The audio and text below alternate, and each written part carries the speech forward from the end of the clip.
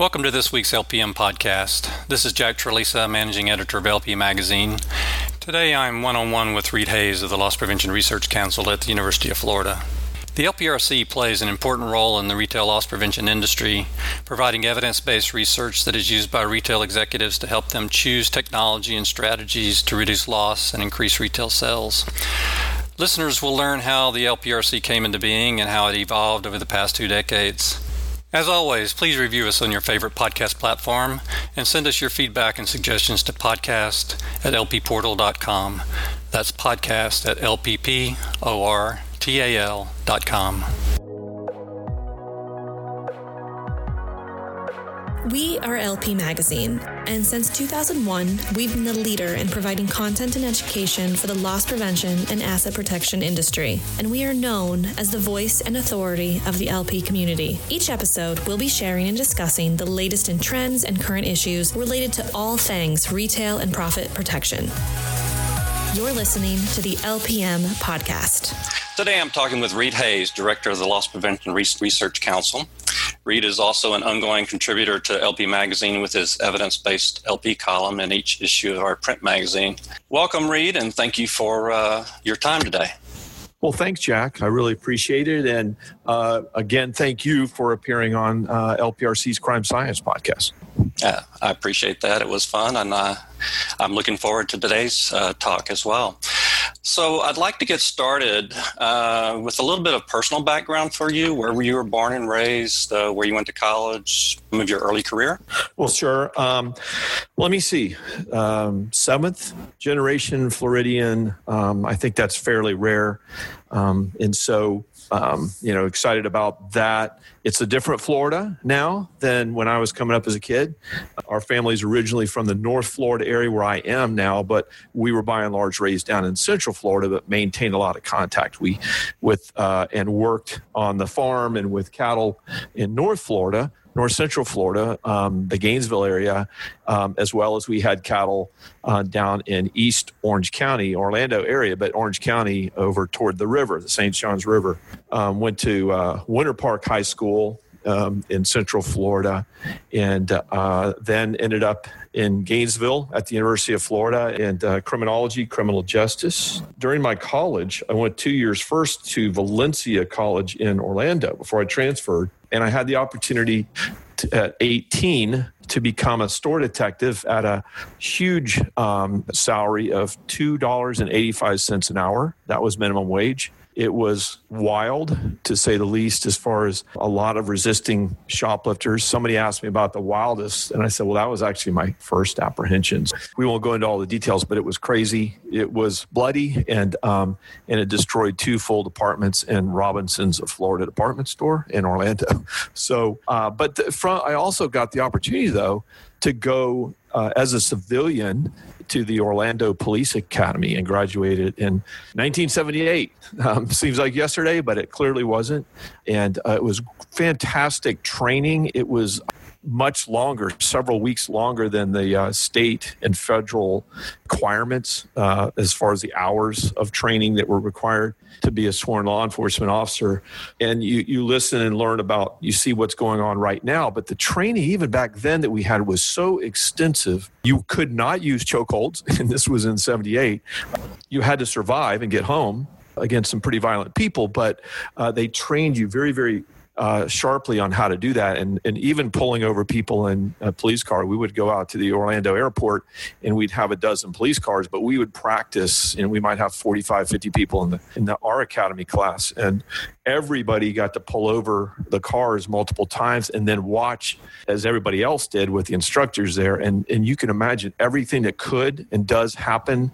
They simulated it, and you're pretty amped up. So you really got a fantastic experience on dealing with every kind of situation, trying to pay you off, trying to come on to you, compliant, running, shooting at you, attacking you, trying to back over you, and on and on. So that was, I think, formative. And then came up to UF. Because I'd been to the academy, I got to do a couple stints undercover in a drug unit because I was 19 and a half, 20 at that time, and looked 16 and a half maybe.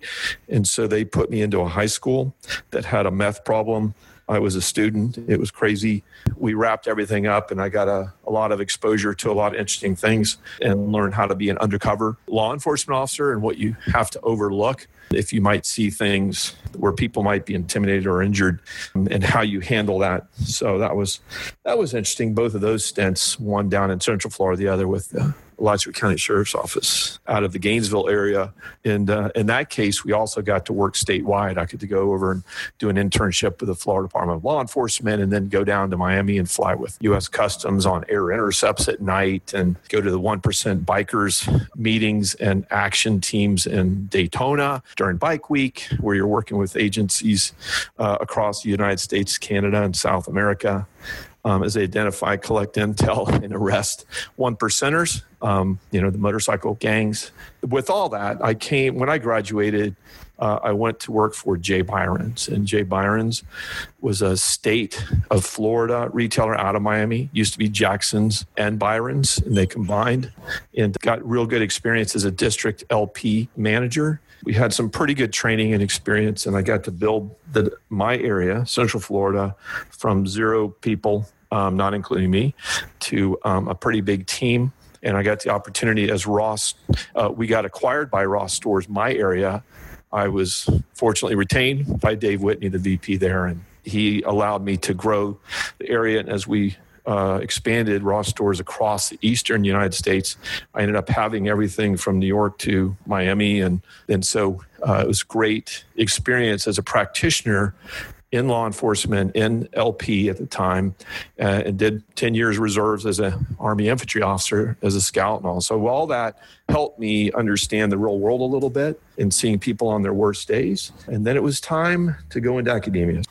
So you had all of the experience with law enforcement as well as retail loss prevention. What made you decide to get your PhD?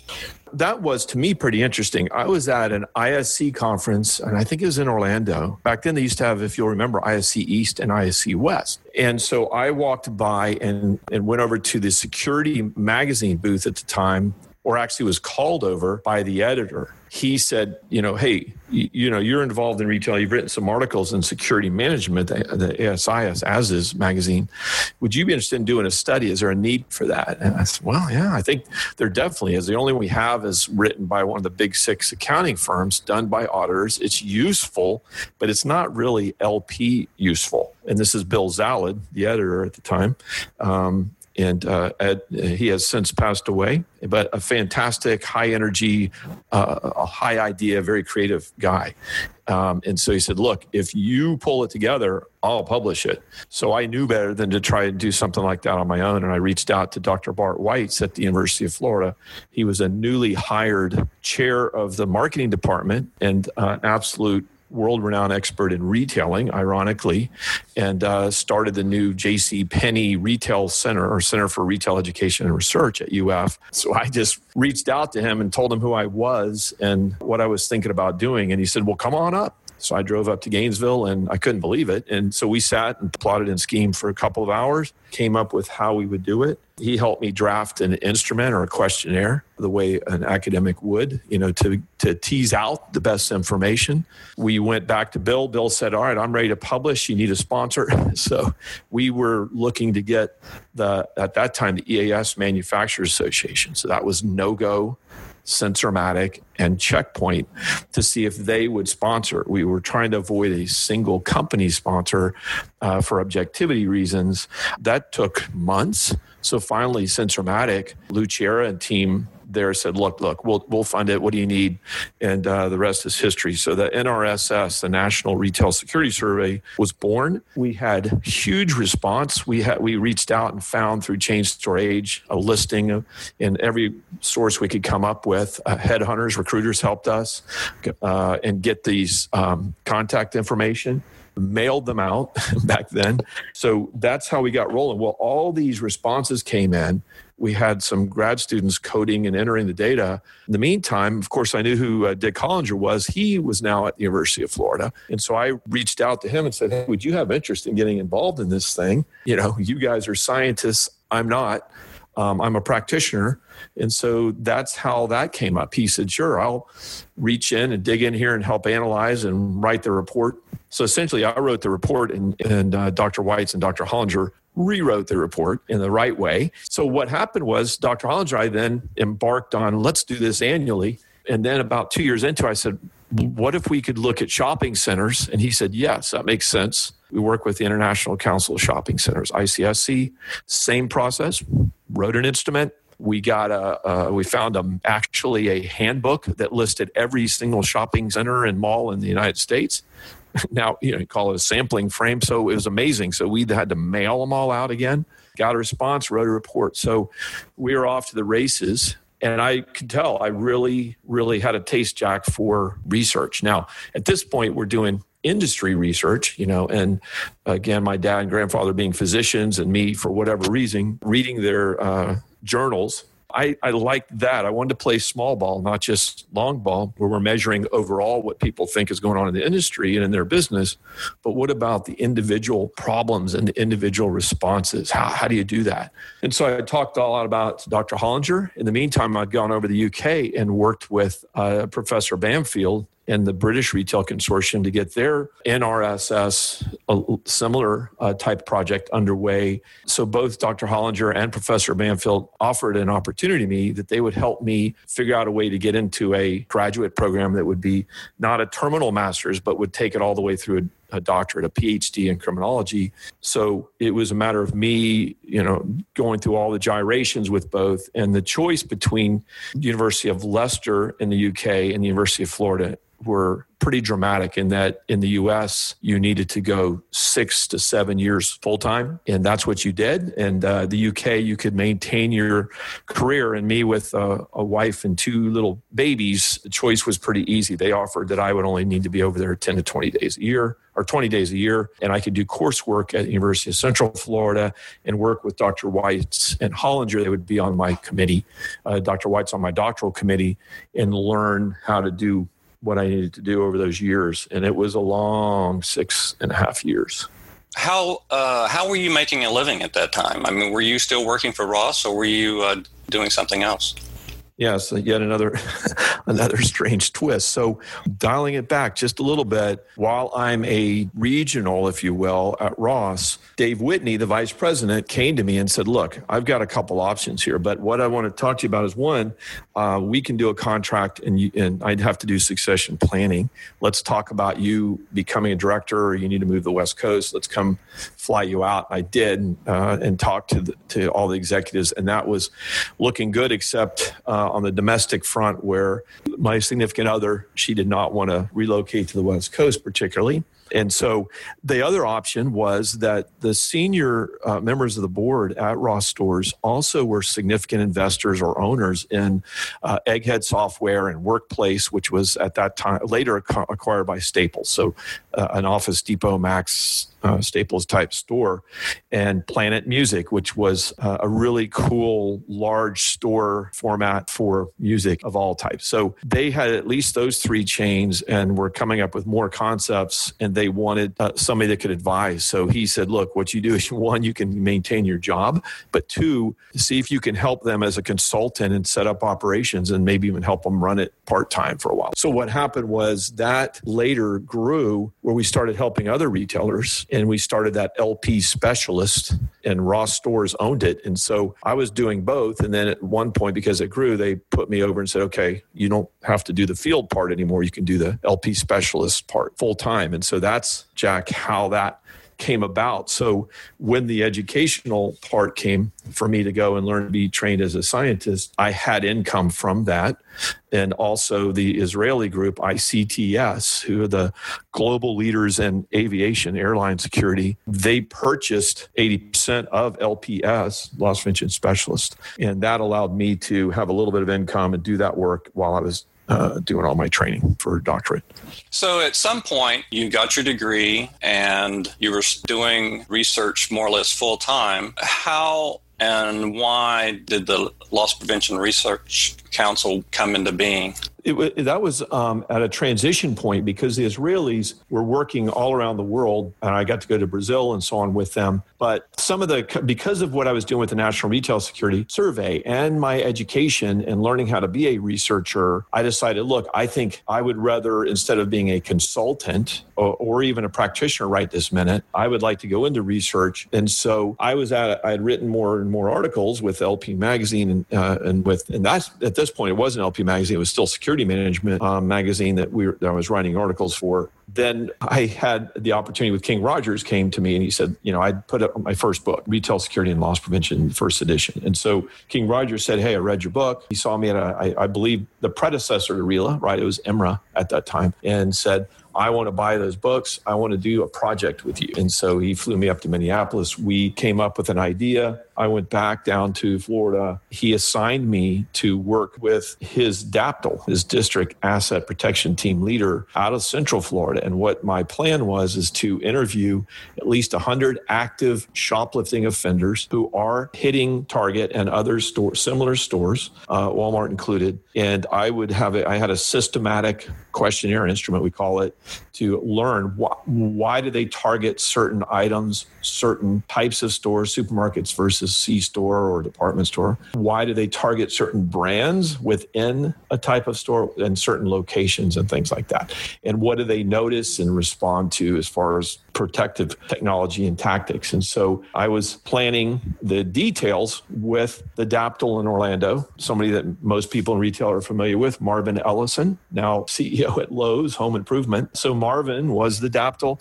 He and I worked it out. When his team would catch, apprehend, detain a shoplifter that met certain criteria, then I would try and race over to that location and interview them or get some information, and they could contact me. And so I interviewed about 108 systematically.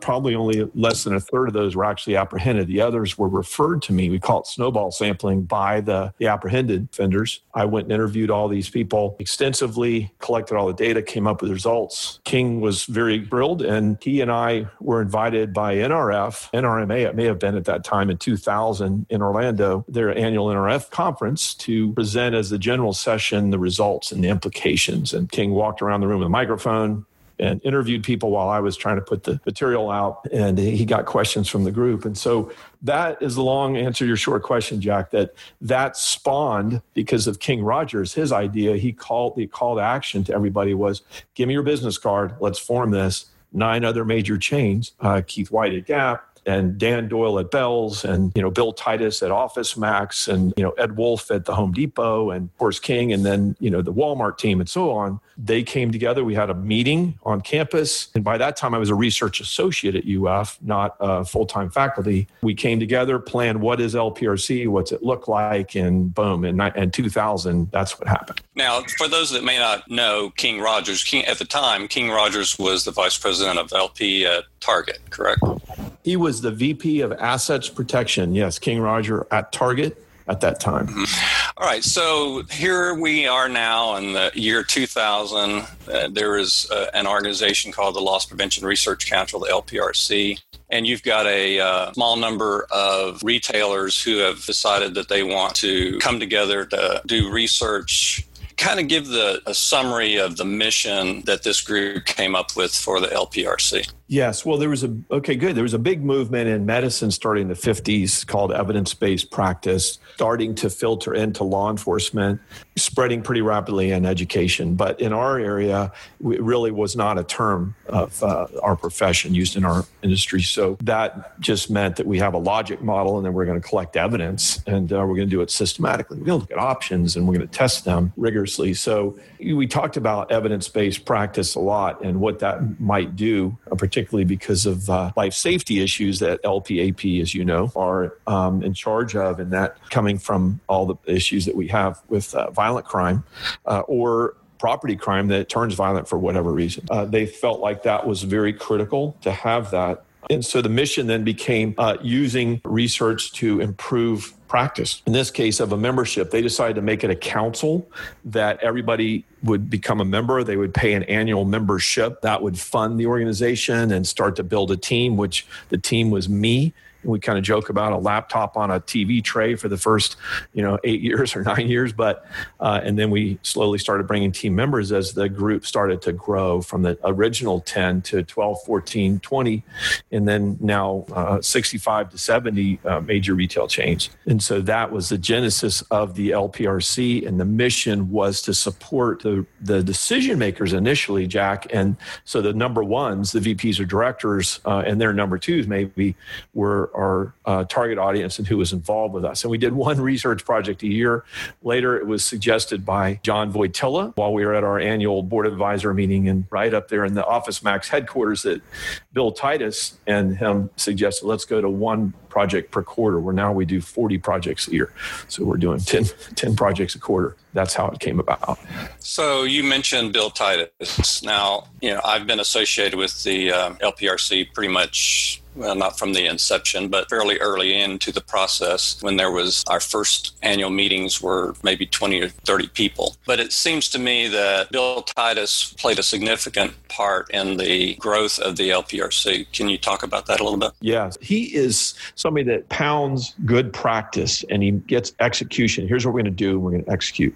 And some people, I don't know that they always understood that he was also is a very creative. He was born and raised in California. He is that guy. So that combination of organization and efficiency, those skills, and as well as being creative, and then just determined to execute, were good and powerful. So he said, look, here's the deal. We need to either grow this thing or do something, because what this organization is designed to do is what we all need. We desperately need research to support us, help us get better and help us sell our programs to the people that write the checks in the business. So he and I said, well, that's great, Bill.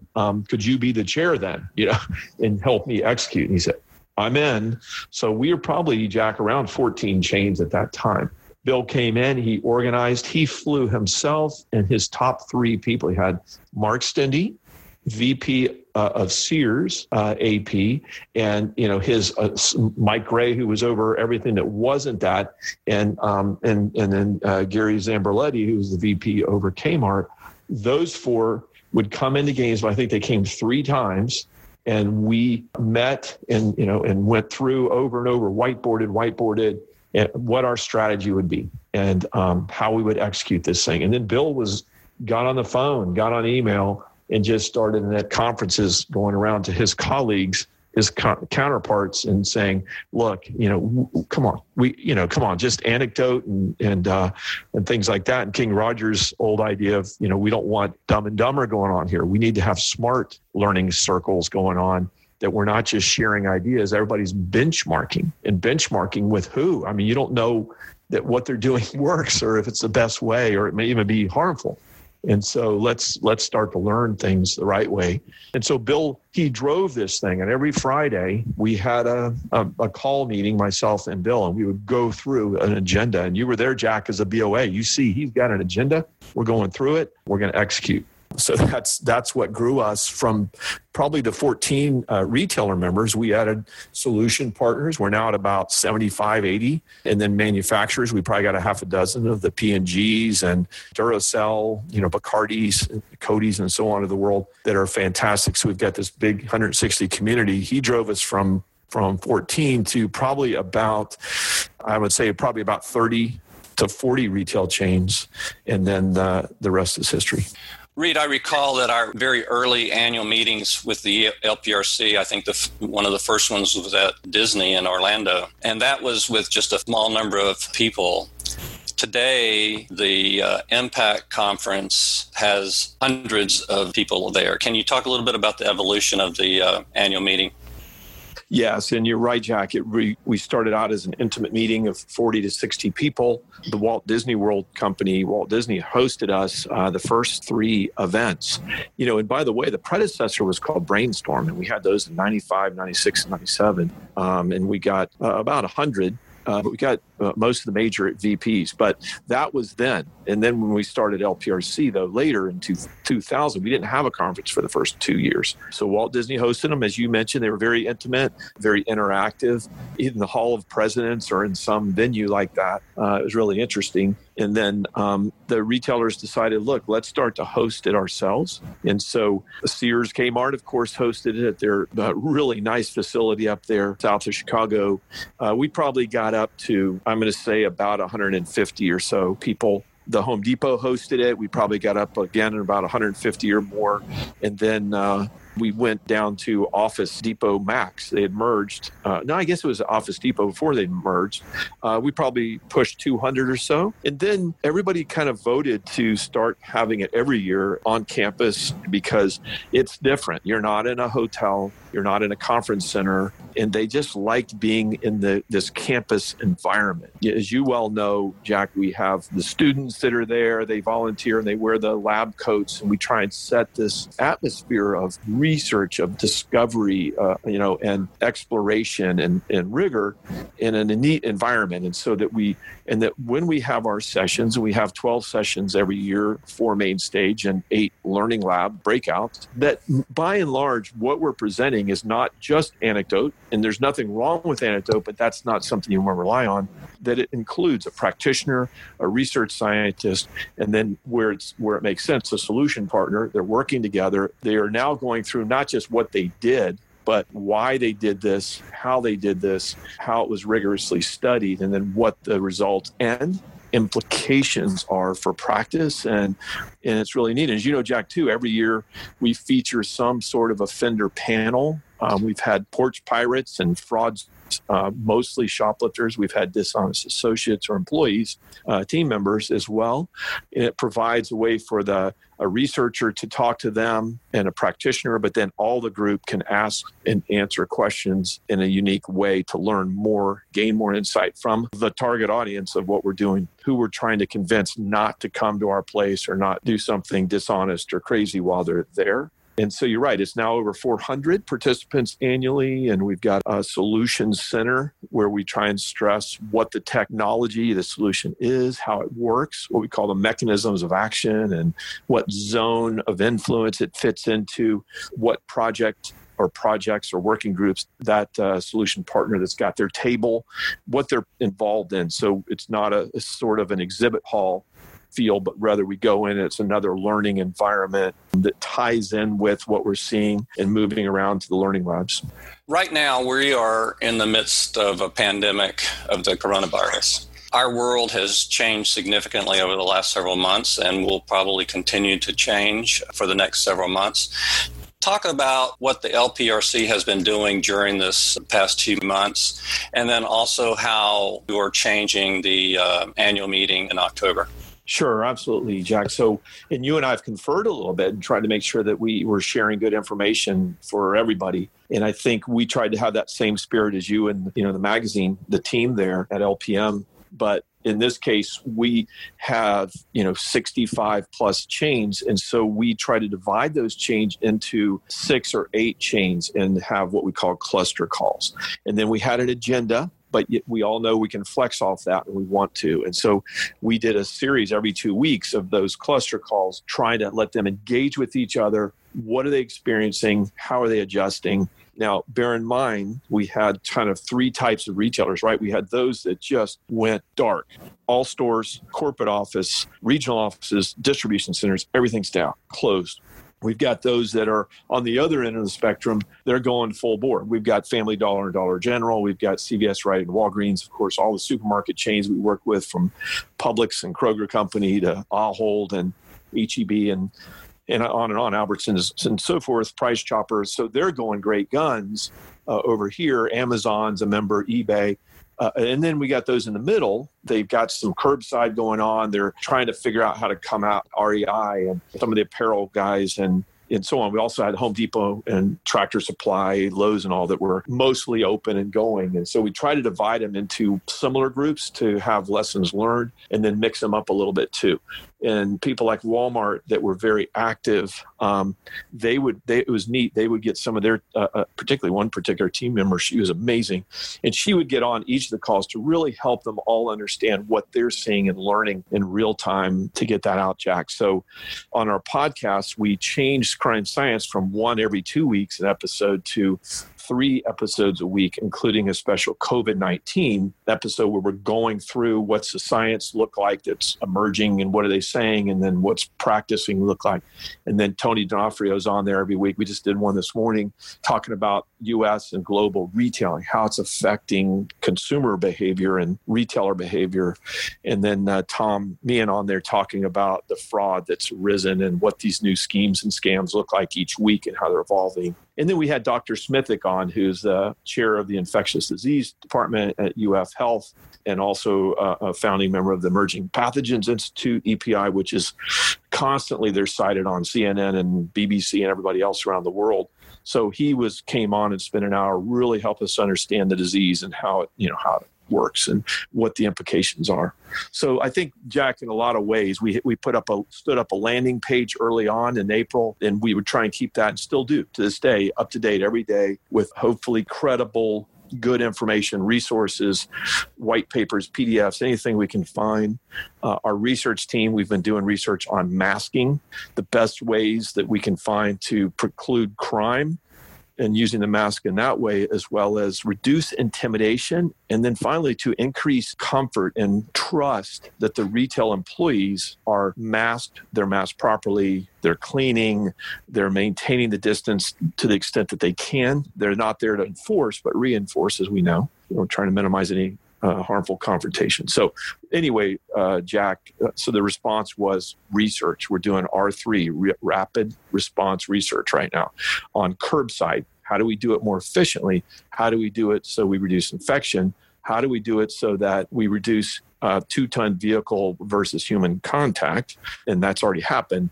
How do we reduce the likelihood that somebody's come out with their new iPhone 11 and somebody comes and victimizes them? So we're working on all that, smarter transactions and so forth.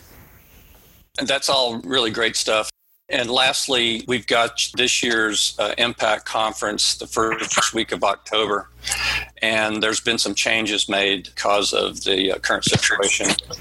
The board of advisors that we have, made up of about 20 or so VPs, yourself and other experts, advised early on, we're going forward one way or the other with Impact. We decided in April that we would go full on as if this would be a virtual conference with the same 12 sessions that we would normally have. Let's have them recorded with iPhones or whatever's available the best we can. So there's good content, well done, find the best platform. But simultaneously have the door open, cracked open maybe, but that if those that we had maybe in person, we still maintain this today, if possible, can we do something that university would let us do, that the Gainesville City would let us do, and the whomever else authorities have a place that we'd have some physical engagement. But right now, it's going to be a virtual platform. The registration's open at lpresearch.org, lpresearch.org.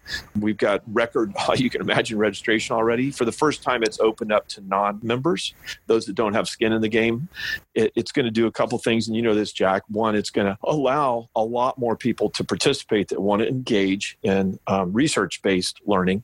And it's going to hopefully expand that to all parts of an organization. You know, Walmart alone has maybe 14,000 AP people. They might send 8 or 12 of them to Impact. You can imagine now the difference there on that extreme. So it's going to allow us to do some things, but we may have a physical component. Strategy at Impact, that's for the 1s and 2s. Right now, we're still on path to have a physical meeting for that with a virtual component. So we can adjust either way on that as well. Well, that's all great, Reed. I really appreciate all the information you've passed along to our listeners. I would encourage anyone who's a retailer or a solution provider in the asset protection industry, find out more about the LPRC. I think you can find out information from lpresearch.org. Thanks again, Reed, for such informative conversation we've had today. Is there anything else you'd like to say to our listeners? No, I think that's it, Jack. I appreciate this opportunity. Obviously, I'm a huge fan of all that you, Jim, and all the team there done at LP Magazine. It's just been an incredible, stable very credible and informative platform in different forms now. So no, I'm a huge fan, and I think I would encourage everybody, let's try, all of us, me included, not to exercise dogma. Be open-minded. Think about, because you hear, let's have discussions. Yes, but let's have informed discussions if we can. Let's introduce evidence and analysis, not just be activist about what our opinion is and how we should do something in AP or LP, but listen to other ideas and then maybe test those and compare those rigorously and independently if you can. That would be it, Jack. I appreciate this opportunity. All right. Thanks so much, Reed. And everyone stay safe and stay tuned for our next podcast.